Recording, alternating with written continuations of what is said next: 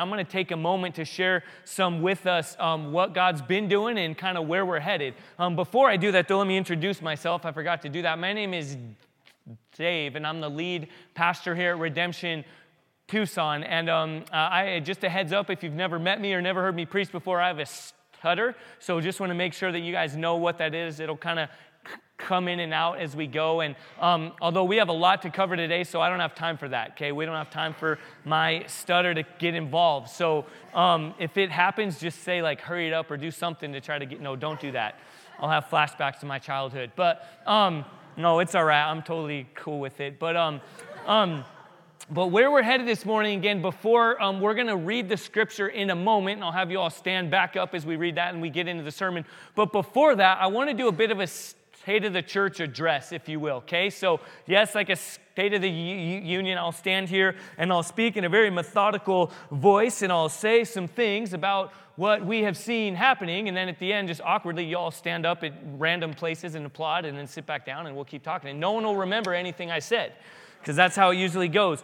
But no, we're not going to do that, because I want us to remember some things, okay? So first of all, we are growing a ton as a church. This happens to be a week where, like, tons of our people who normally lead our church and are sick or are out of town, and so we're wondering, and yet still we're growing, and we see a lot of new faces here, and I met some new people here this morning, and one of the ways that's shown up most pointedly is in our children's ministry, okay? We when we very first started in 2014, we had 13 kids. Half of those are mine, not quite, but we had like 13 kids, and then by the next year, you see, we grew. We had 20 kids, and then just over this past month, we've been up to 36 on an average. We had 40 kids here last week, and we're still kind of operating as if we had 13. Okay, we still have them. Honestly, we still have the number of volunteers and broken up into kids' classrooms as if we had 13 kids, and then we're predicting, just by the way we've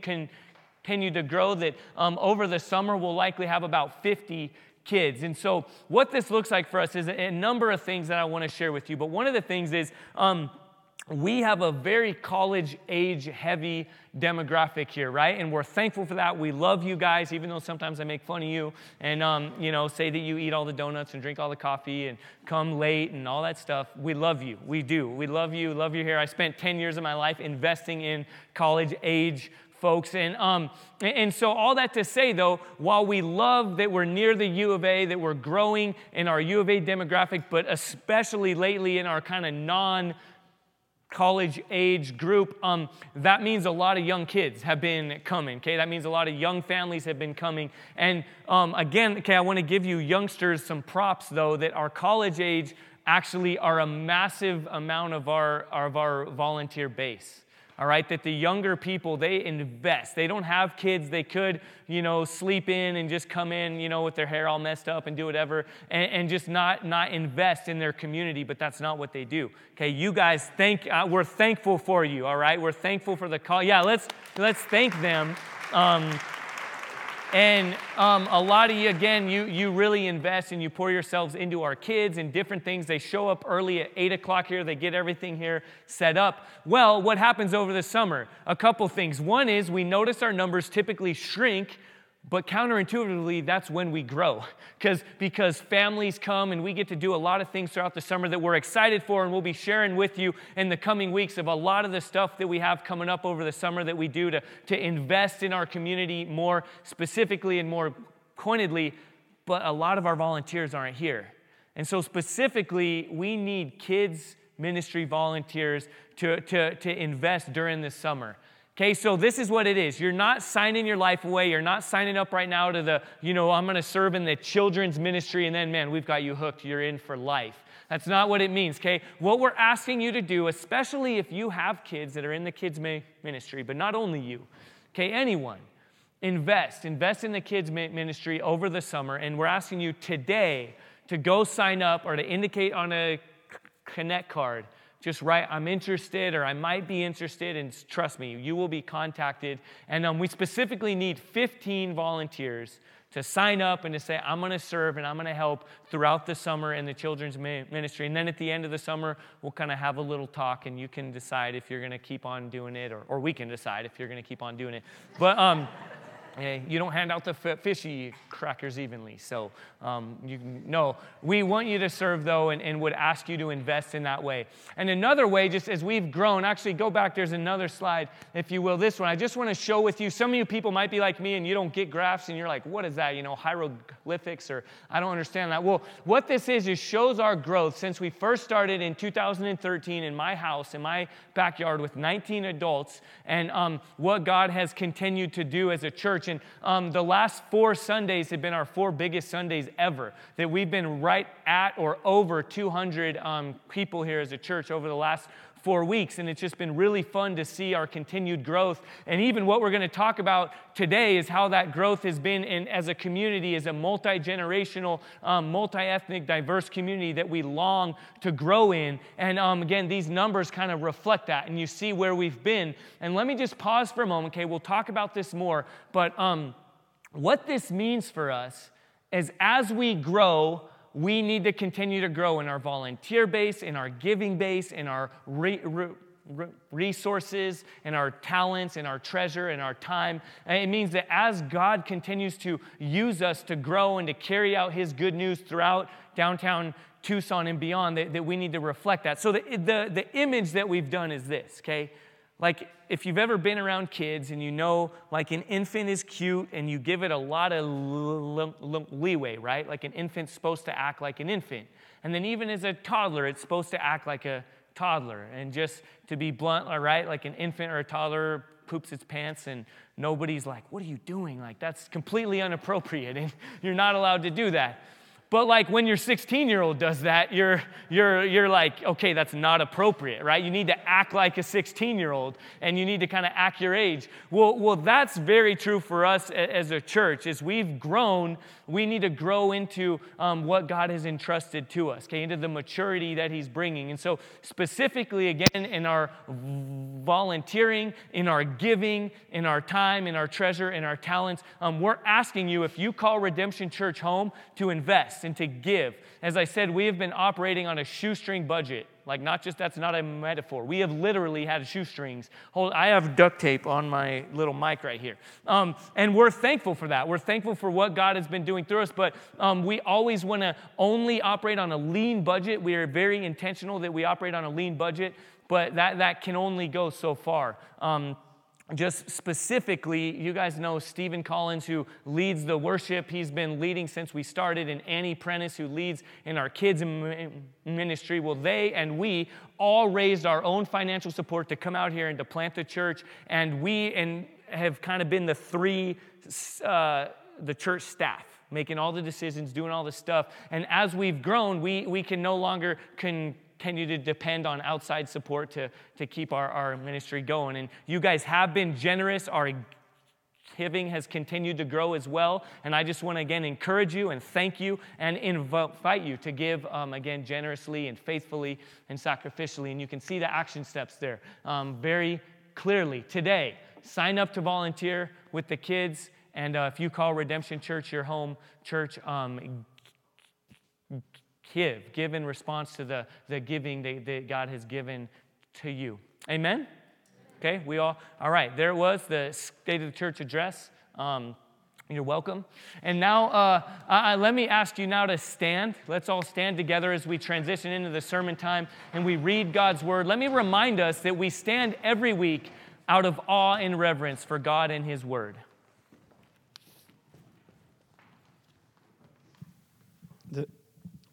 The sermon reading for today is from Titus chapter 2, verses 1 through 6. But as for you, teach what accords with sound doctrine. Older men are to be sober-minded, dignified, self-controlled, sound in faith, in love, and in steadfastness. Older women likewise are to be reverent in behavior, not slanderers or slaves to much wine. They are to teach what is good, and so train the young women to love their husbands and children, to be self-controlled, pure, working at home, kind, submissive to their own husbands, that the word of God may not be reviled. Likewise, urge the younger men to be self-controlled. This is the word of the Lord. You may be seated.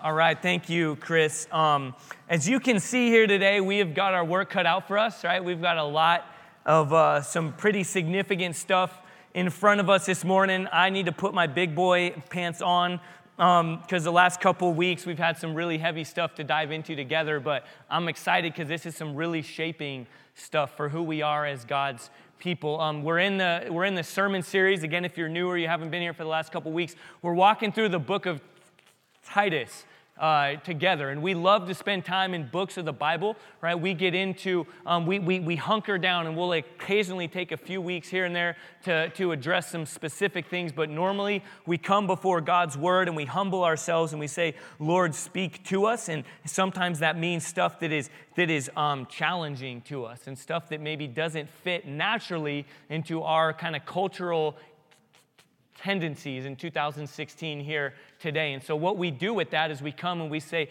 God, we're here before you. We don't pretend that it's easy, but we need you to speak to us. And just a heads up on the front end, okay? So I'm going to do my best. Again, I'm praying, pray for me that my stutter doesn't get in the way, that we can hustle through this, because there is a ton to cover, and I want to give some freedom, though, to not just hurry through this, okay? So I'm going to be looking at my watch. I'm going to try to kind of get after it, but it might go a little longer, okay, a little, than normal, because I want to lovingly lead us appropriately through what we're reading here, because like 2 weeks ago, my assumption is that sometimes when we dive into subjects like this, there's hurt, there's pain, there's confusion. Again, there's cultural assumptions that shape us, and that we need to kind of pull the weeds apart and ask for God to lead us through. So we're going to do that together this morning, all right? So what we're going to be walking through in Titus is this. You can see right here, we're going to be walking through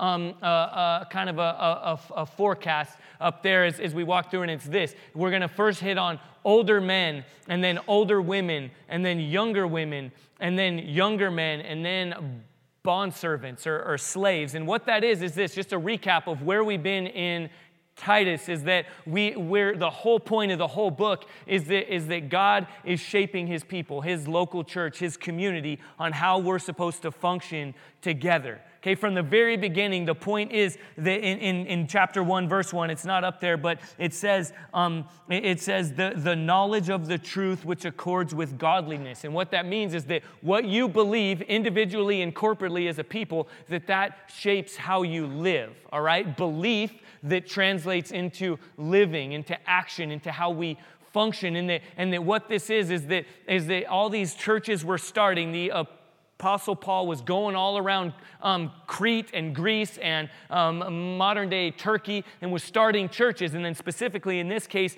in Crete, the island just off of the country of Greece, Paul went around, the Apostle Paul, who wrote this book, and he started a bunch of churches. And then he left somebody that he was mentoring, a young man named Titus, to kind of make some sense of these churches, to kind of help them understand, maybe like a lot of us today, why is the local church important, right? I'm cool with Jesus, but, church, I'm not really into that kind of thing. Organized religion. Well, this book is really written to make some sense of that, of the importance of the local church being established together as God's people who live rightly. The word that we're going to see today and has shown up multiple times is soundly.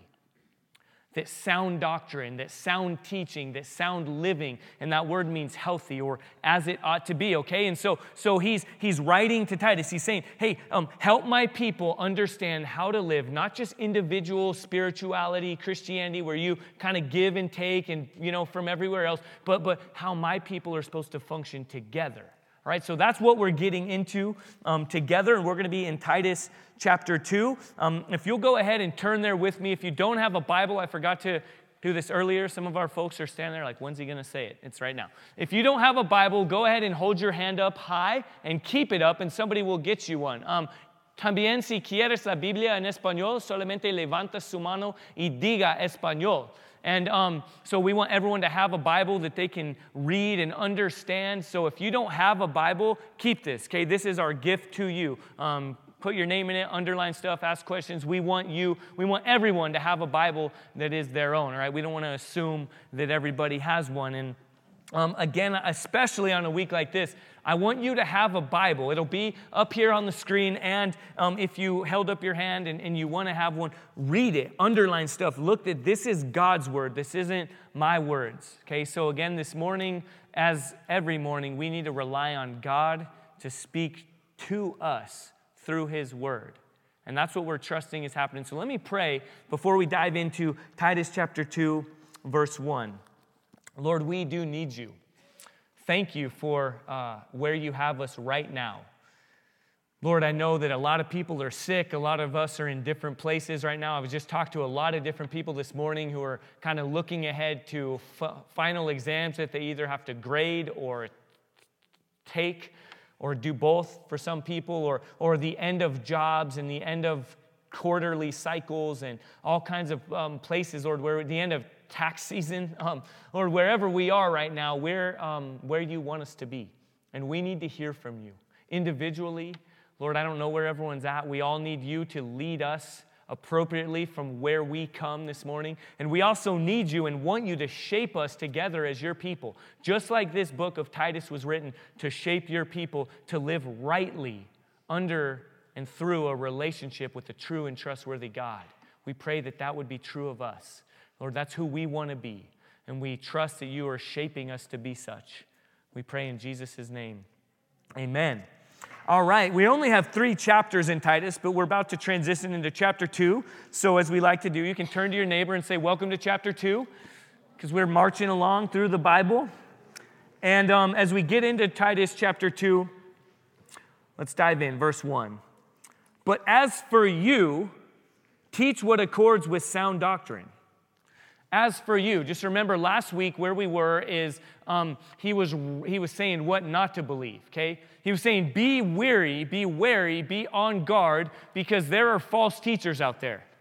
Just like in our day, people are going to come at you. They're going to try to tell you this is how to live. This is what to believe. Hey, I've got this new thing. I've got this new way to live. I've got this new idea for how you should live. And sometimes people will even sprinkle in a bit of Christianity or sprinkle in a bit of Jesus, and will say, "Oh, this is the way to do it." And as we saw last week, the author Paul is telling the young churches like us as they're forming together, be on guard. Don't just believe everything that you hear. Look out for false teachers. And how do you fight against false teaching and against false leaders, as he calls here, empty talkers? He says, raise up right leaders and teach right doctrine, sound doctrine. And so, as we transition now, we see that he just said, this is what not to believe. This is how to fight against anyone that adds to the gospel of Jesus, okay? Jesus plus anything equals nothing, in a sense, and that's what he said last week, and now he transitions. He says,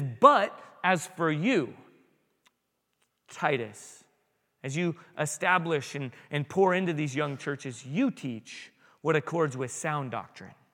Again, just like in chapter 1, you teach the knowledge of the truth which accords with godliness. You establish yourselves based on the truth of God, not just sprinkle in a little from here. But this is what you're called to do.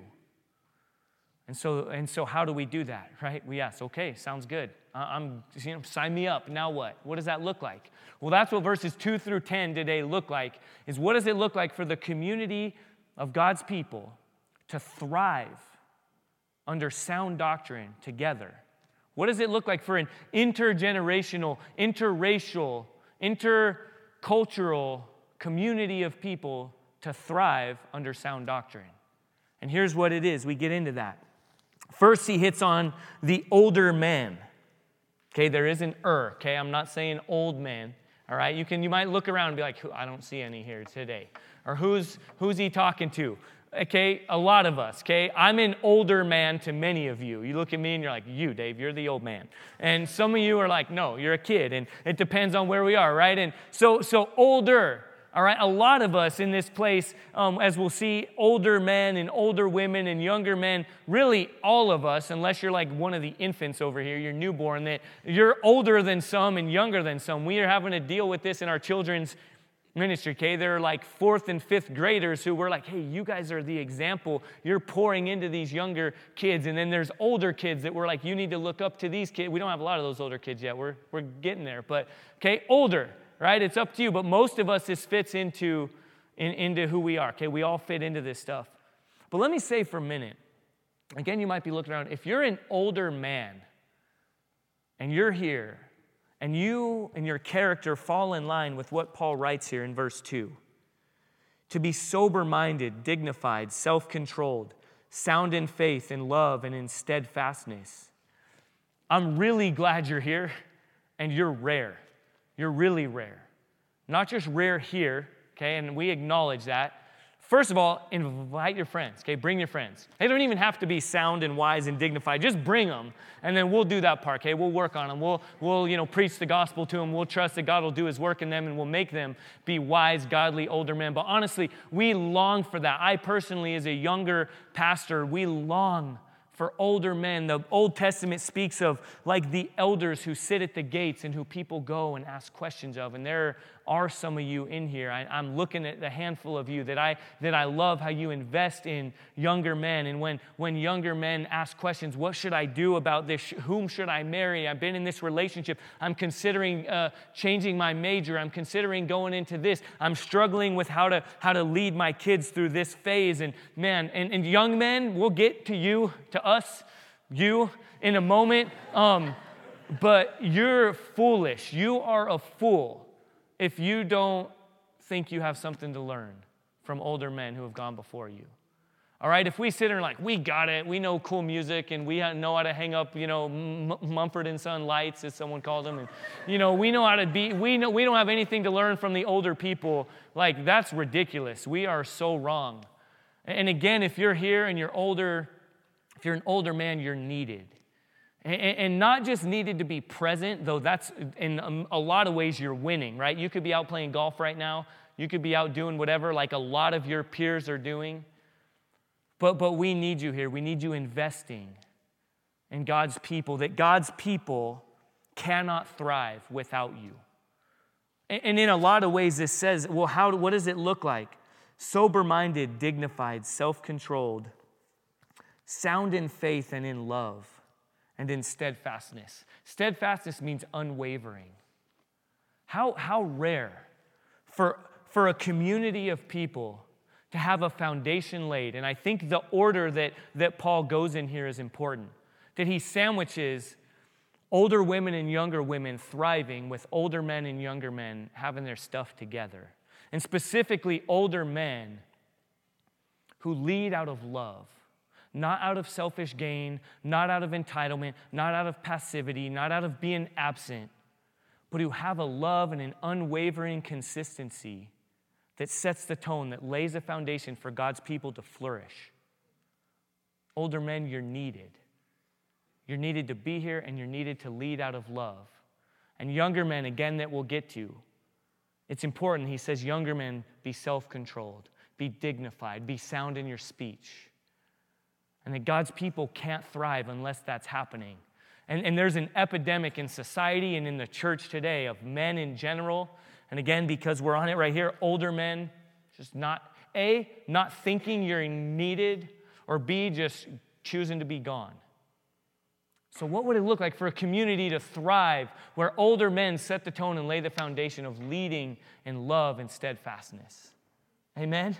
That's exciting. Okay, a lot of us are here like, yeah, I don't even know what that would look like. Well, let's pray that God would show us. Let's pray that we could be a picture of what that looks like. And then he moves on, and he addresses older women. Again, okay, you heard it here. Older women. You decide if this is you or not. But he says, this is what it looks like, older women. They likewise are to be reverent in behavior, not slanderous or slaves to much wine. They are to teach what is good. And then here he transitions and he gets into younger women, because older women's relationship to younger women is really important.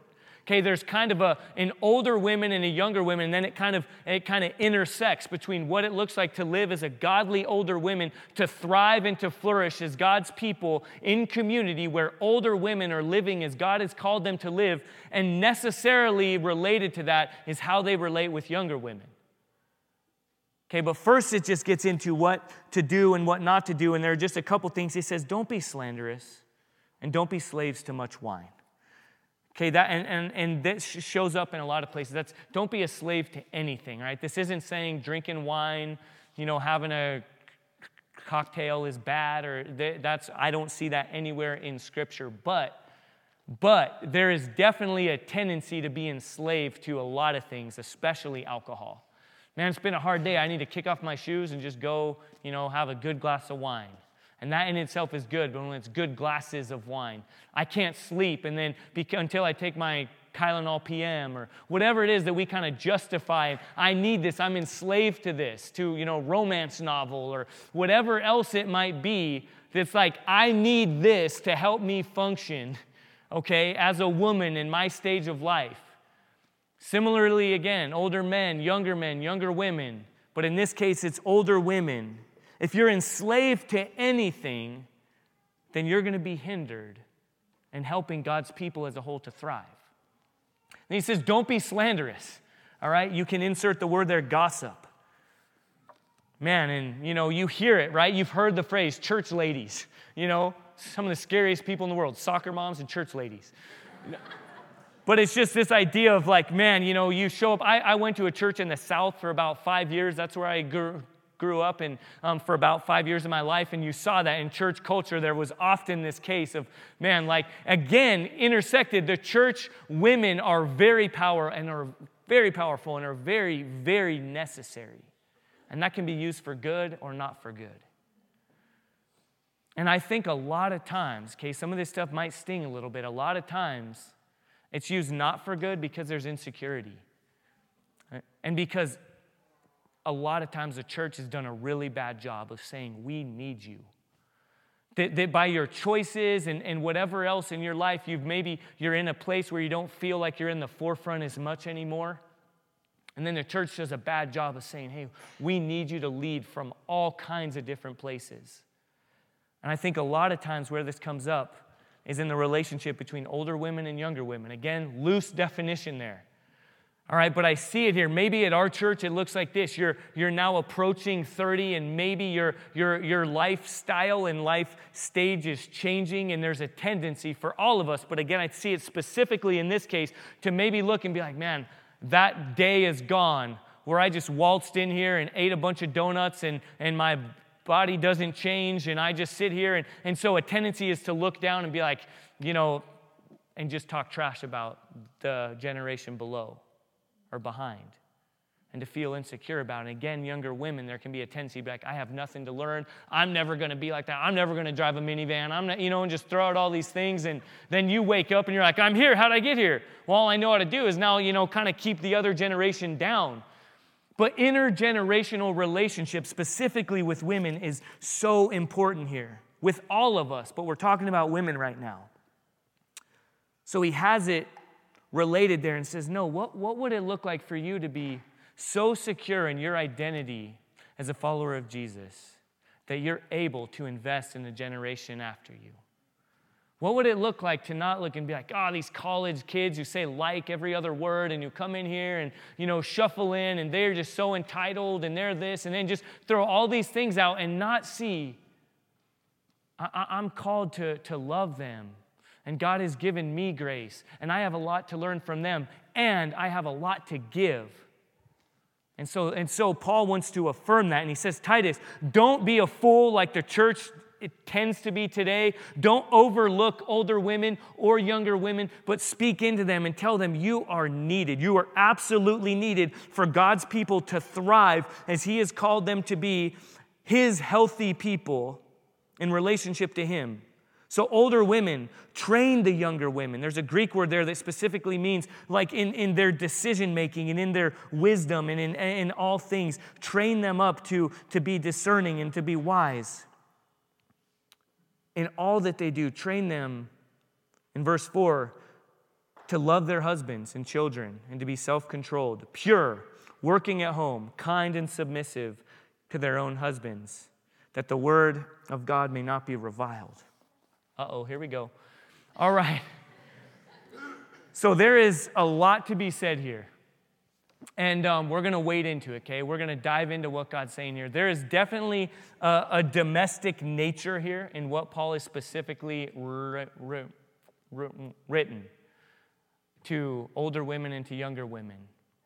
And we need to wade into what's going on here. What's he saying here? Because again, we could hear it and we could either dismiss it, or we could hear it and we could be hurt, or we could just read and be like, I don't even know what that's saying. I'm going to move on, or I'm going to come up with my own interpretation on what is being said here. So let's dive in there. Working at home. What does that mean? Does that mean, I got asked this last 2 weeks ago, is it a sin for a woman to have a job outside the home, specifically if there are children involved? Is it a sin for a woman to have a job outside the home? And the first thing I'll say is, I don't know. It could be, and it could not be. Let me ask the question a little bit differently. Is it always a sin for a woman to have a job outside the home? Absolutely not. I can speak very clearly, no. From the scriptures, you see examples in Proverbs 31, you see the Proverbs 31 woman who's referred to a lot of times, and like multiple times it's referred to her work outside the home. And there is a proclivity or a posture or an orientation toward her home.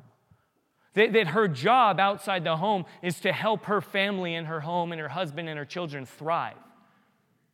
There's not a bitterness or an identity that has to be shaped outside that says, that has a just, all right? Just is a bad word. It's the J word. Okay, I was told here as a young church, don't say we're just a church plant. Don't say we're just young. Don't say we're just this. Whatever it is, don't say we're just. And a lot of times, well, this woman just works at home.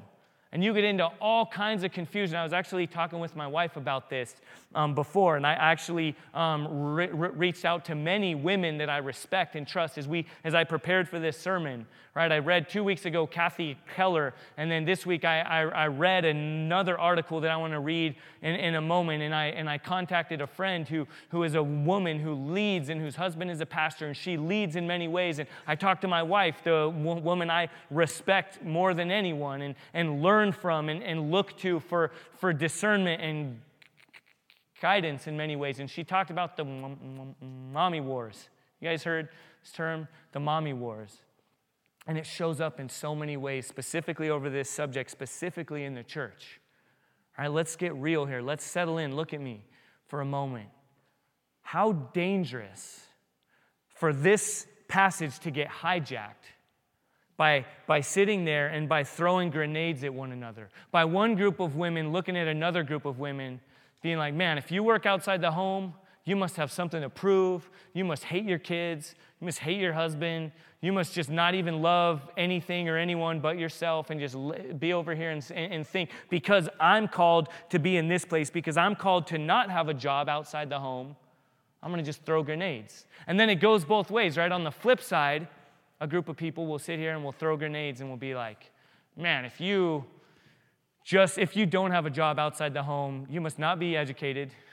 You must just love ponytails and yoga pants and going to Starbucks and, going on walks, and you don't do anything to contribute to society, and you just throw out that just word again.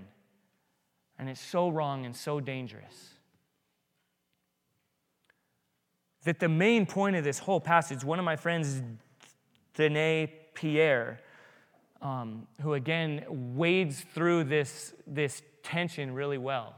She leads at a high level. She started a nonprofit called Foster Care Initiative that has literally helped change the landscape of the foster care and adoption crisis in Arizona. Her husband is a conservative lead pastor of a church plant that we partner with heavily, and she leads the Surge Network, which is a leadership development curriculum that we as a church go through. Many of you have gone through it and will go through it. It's a year-long, incredibly theological, deep, leadership development curriculum, and this woman, Danae Pierre, whose husband helped to start the Surge Network, she leads the whole thing. She's the director of the Surge Network, and her and I are co-students together in a seminary program together, and she wrote about this, and she said, look, we can so easily continue to do damage and continue to put wedges in here by missing the main point. The main point of this is older men, older women, younger men,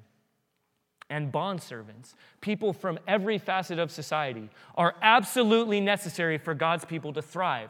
So the main point of this, in this section, is women, you are needed. You have such value and worth that if you are pushed to the side, or if you choose to just fall into cultural stereotypes on either side of the spectrum, then that will tend to push you out and to make you absent and to hinder, to hamstring your contribution and your necessary involvement in the thriving of God's people.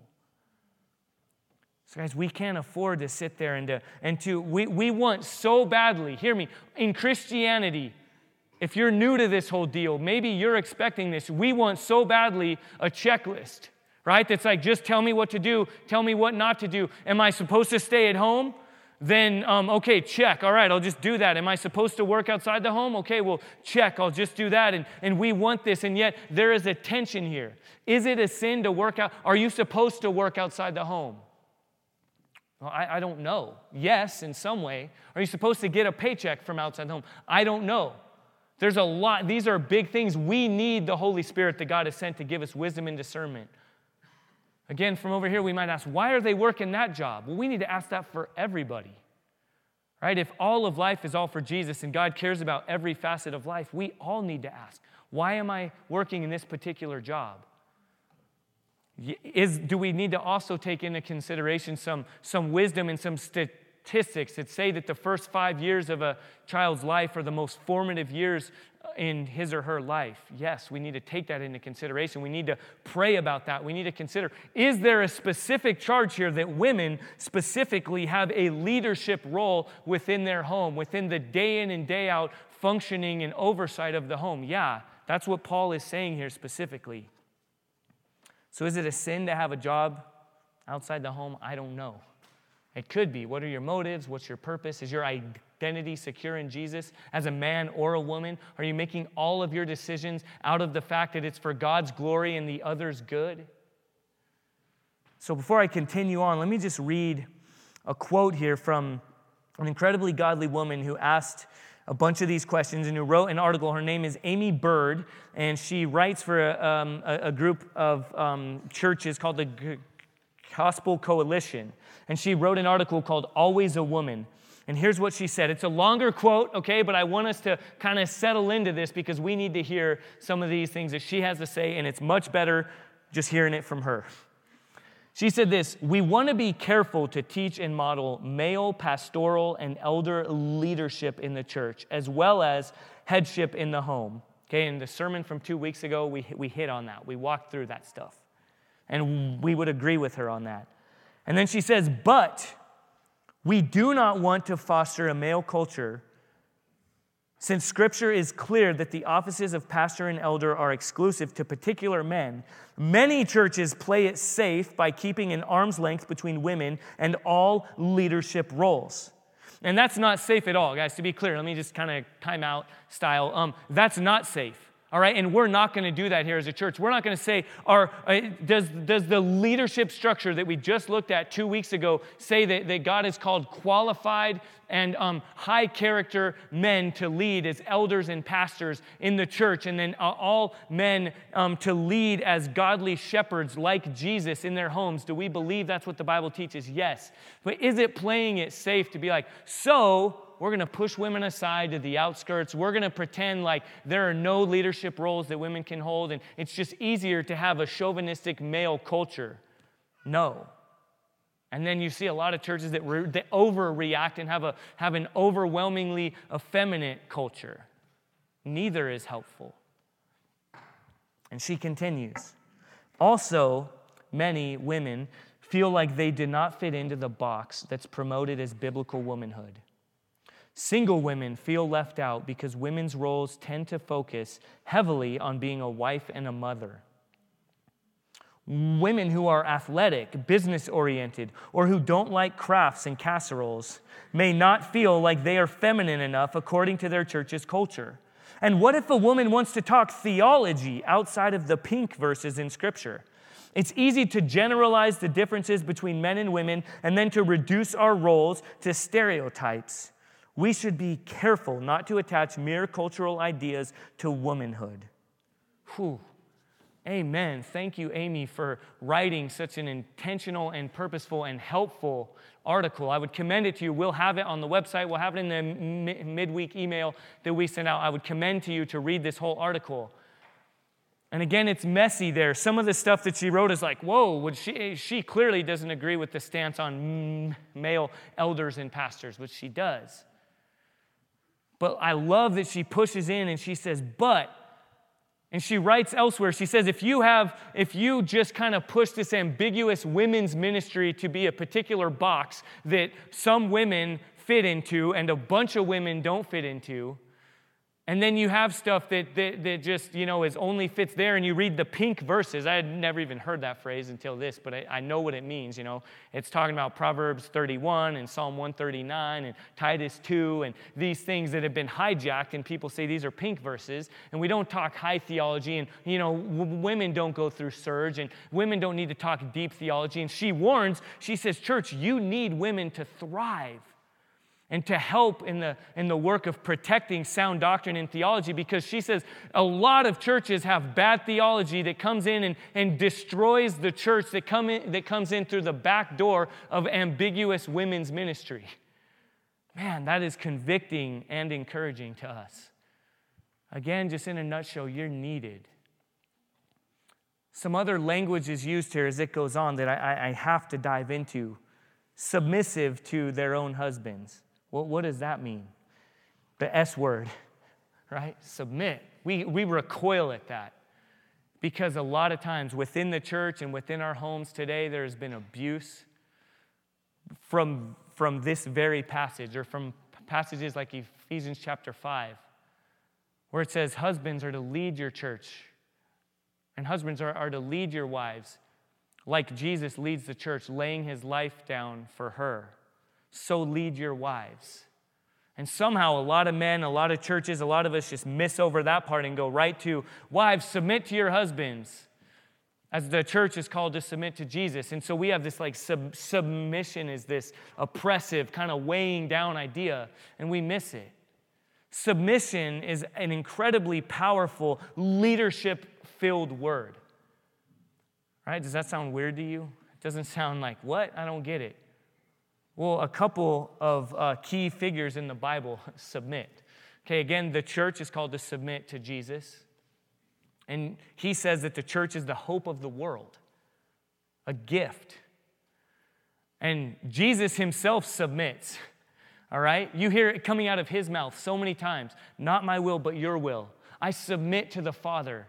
I've come to fulfill and to carry out the will of the Father. And then the Holy Spirit himself submits to God the Son and to God the Father. So submission is a powerful leadership-infused word that because of abuse and because of sin, we just miss. And then this other word that's used that we need to understand is called helper. That in the beginning, in Genesis chapter 2, right, we've talked a lot about this. God created. He created you, he created me, he created man, right? And God says, let us make man in our image. And that means mankind. Let us create man in our image to reflect us in all that mankind does. And he doesn't just say, let me create Adam, let me create one man and to reflect my image, or let me create men to reflect me. Okay, the first place where God says something is not good is in Genesis chapter 2. God says, it is not good that man should be alone. So I will make him a helper fit for him. And we don't get how powerful that is. Helper, right? Like helper is your 4-year-old kid that's, you're making dinner and the kid comes in and says, hey, can I help you make dinner? And I'm like, yeah, Zoe. Some of you guys know my 4-year-old. Yeah, Zoe, here's a knife. Go and chop up the onion and then bring it back here and you're helping me, right? We're doing this together. No, I would never say that because I hate onions. But more specifically, because that's not our understanding of helper, right? I wouldn't give Zoe, if you know Zoe especially, I'm not going to turn my back on her when she has a knife.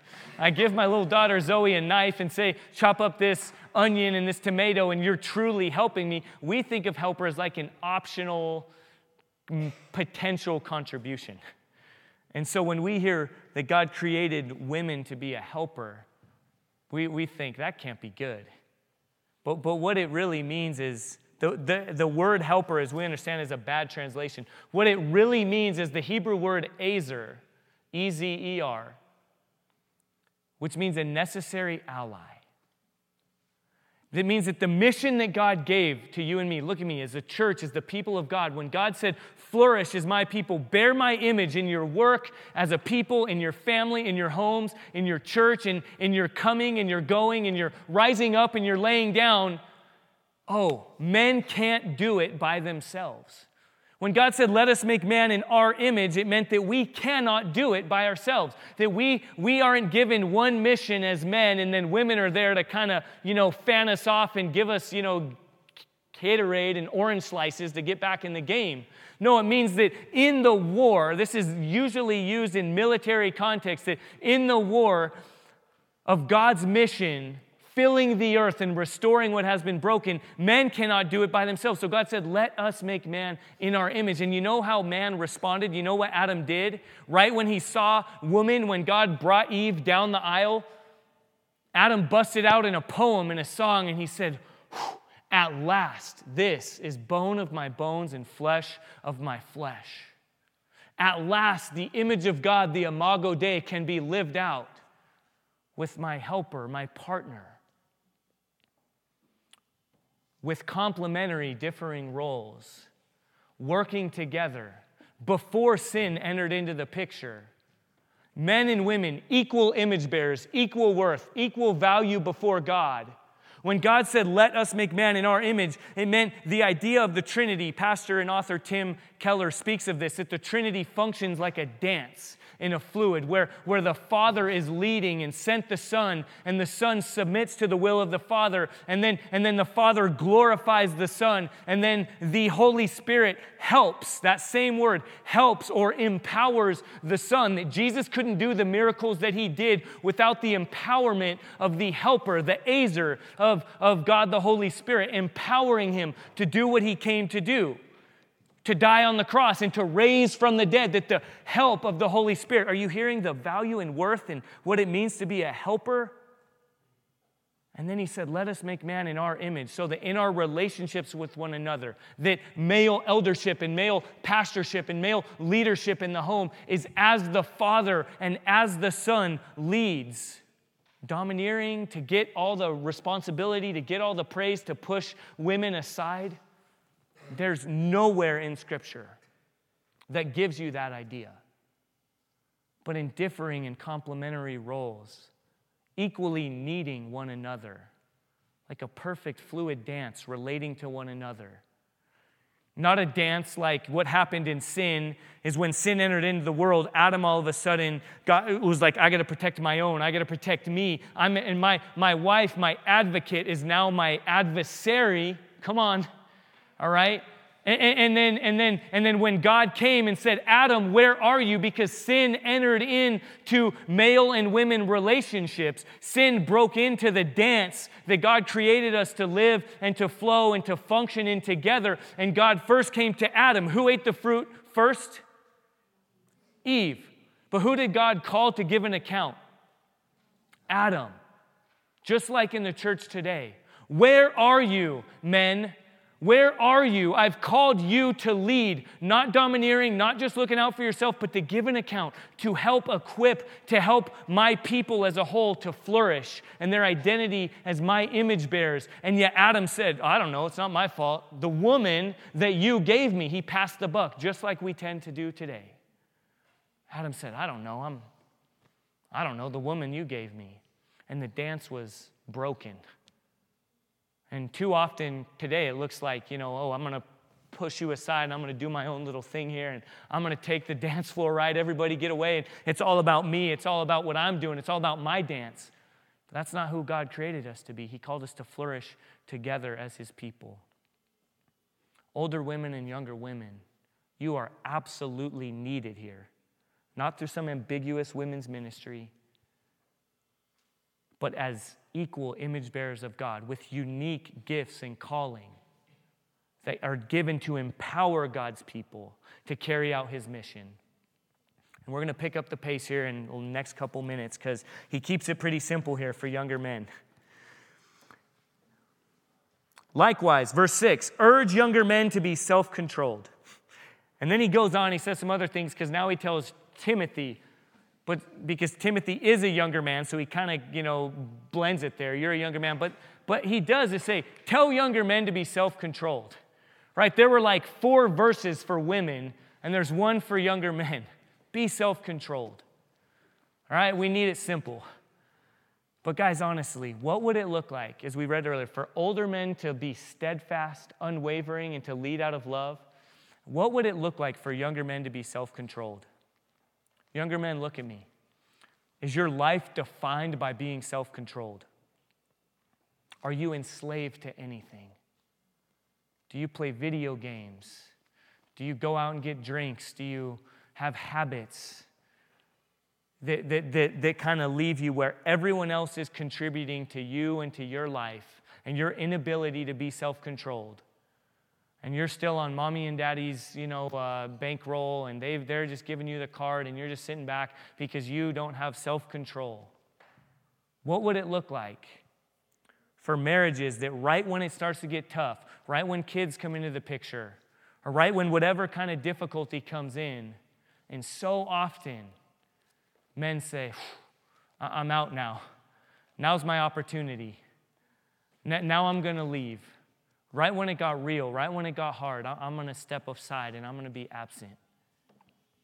What would it look like for God's people to flourish with young men whose lives were defined by giving of themselves for God's glory and the good of others? What would it look like for young men and older men to understand that for God's people to thrive together, we need intergenerational and intergender health? Mutual learning, mutual edification, mutual respect. And he goes on and he tells Timothy, and for you need to lead in this way. You need to take the lead because Timothy's also a younger man. Show yourself in every way, in all respects, to be a model, an example. Leaders are called. We talked about this 2 weeks ago. We're called to set the tone. Elders, you're called to set the tone. You don't just sit here and tell everyone else and then you just sit back and you're not self-controlled and you're all looking out for number one. You have your own agenda. No, you're pouring into the good of others. Young men, it's time to get off the sidelines. It's time to get off the bench. It's time to stop depending on everybody else. It's time to understand that it's not all about you, but you are needed. You're needed to get in the game, to say, here am I, Lord, send me. To say, I have gifts and insights and unique responsibilities that I'm called to give. I need to learn from my elders. I need to love, as Timothy talks about, loving younger women as sisters and older women as mothers.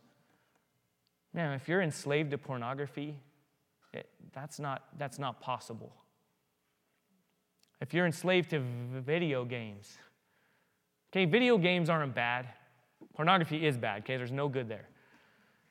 None at all. But, video games or, like I said earlier with drinking wine, or those things aren't bad. But you guys get what I'm saying if you're enslaved to it? Guys, that we're at a day as a church that we've got to hear this stuff. The last group of people that he talks to are bondservants. And we might be like, there are no bondservants. There's no slaves here. And you're right. Slaves are bad. Slavery is bad. All right? Slaves aren't bad. Slavery is bad, is evil. We abhor it. God abhors it. He doesn't commend it when it shows up in Scripture. God's not saying right here, he doesn't say bondservants, which is a great idea, by the way. It's good for economy. It's good for, flourish. Have bondservants. Have slaves. Do it. And if you are, be submissive to your own masters in everything. And be well-pleasing, not argumentative, not pilfering, not showing all good faith, all right, we do have modern day slavery today. I'm not even going to get into this, to politics and all this with, payday loans. Guys, vote against this stuff. Payday loans, there is slavery going on right now in all kinds of ways. And specifically, why he writes about bondservants and slaves is because they were a necessary part of God's community to thrive. Just like us, guys, we talk about intergenerational, interracial, intercultural, inter-socioeconomic diversity as a people of God. Look around, we're not there yet. We need to ask a lot of questions like, where are X demographic, where are they today? And there's a lot of people from demographics that would fit into this idea. It's the outcast, it's the marginalized, it's the underrepresented of society. And why he writes this is he says, even in the most desperate and dire places, even in the most adverse circumstances, this is what it looks like to still thrive in light of the good news of Jesus. That when your identity is secure in him, no matter where you are, no matter what you're going through, you're called to contribute to the flourishing of God's people. And guys, as I close, and I told you we'd go long, and I know I didn't ask them to turn the air off, so it'd be super hot in here this morning, so we'd feel the weight of what we're going through. It is hot, by the way, and we will send an email. But guys, lean in with me for a minute as we close. This is a necessary transition point for us as a church. Because we're growing, like I said, right? We've been at 200 people, and this is a ceiling that a lot of churches hit and are like, well, I don't know what to do here. Right? I learned how to swim in the shallow end, and now I'm in the deep end, and it's the same thing, but I didn't learn how to function here. I need to grow. And we're at that point, guys.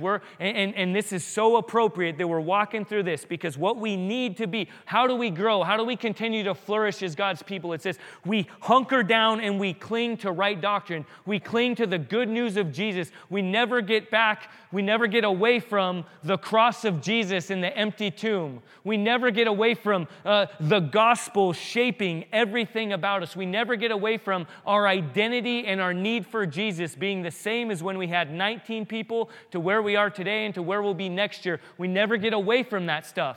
And we cling to the fact that we always connect the dots to how we're living is related to what we believe about God.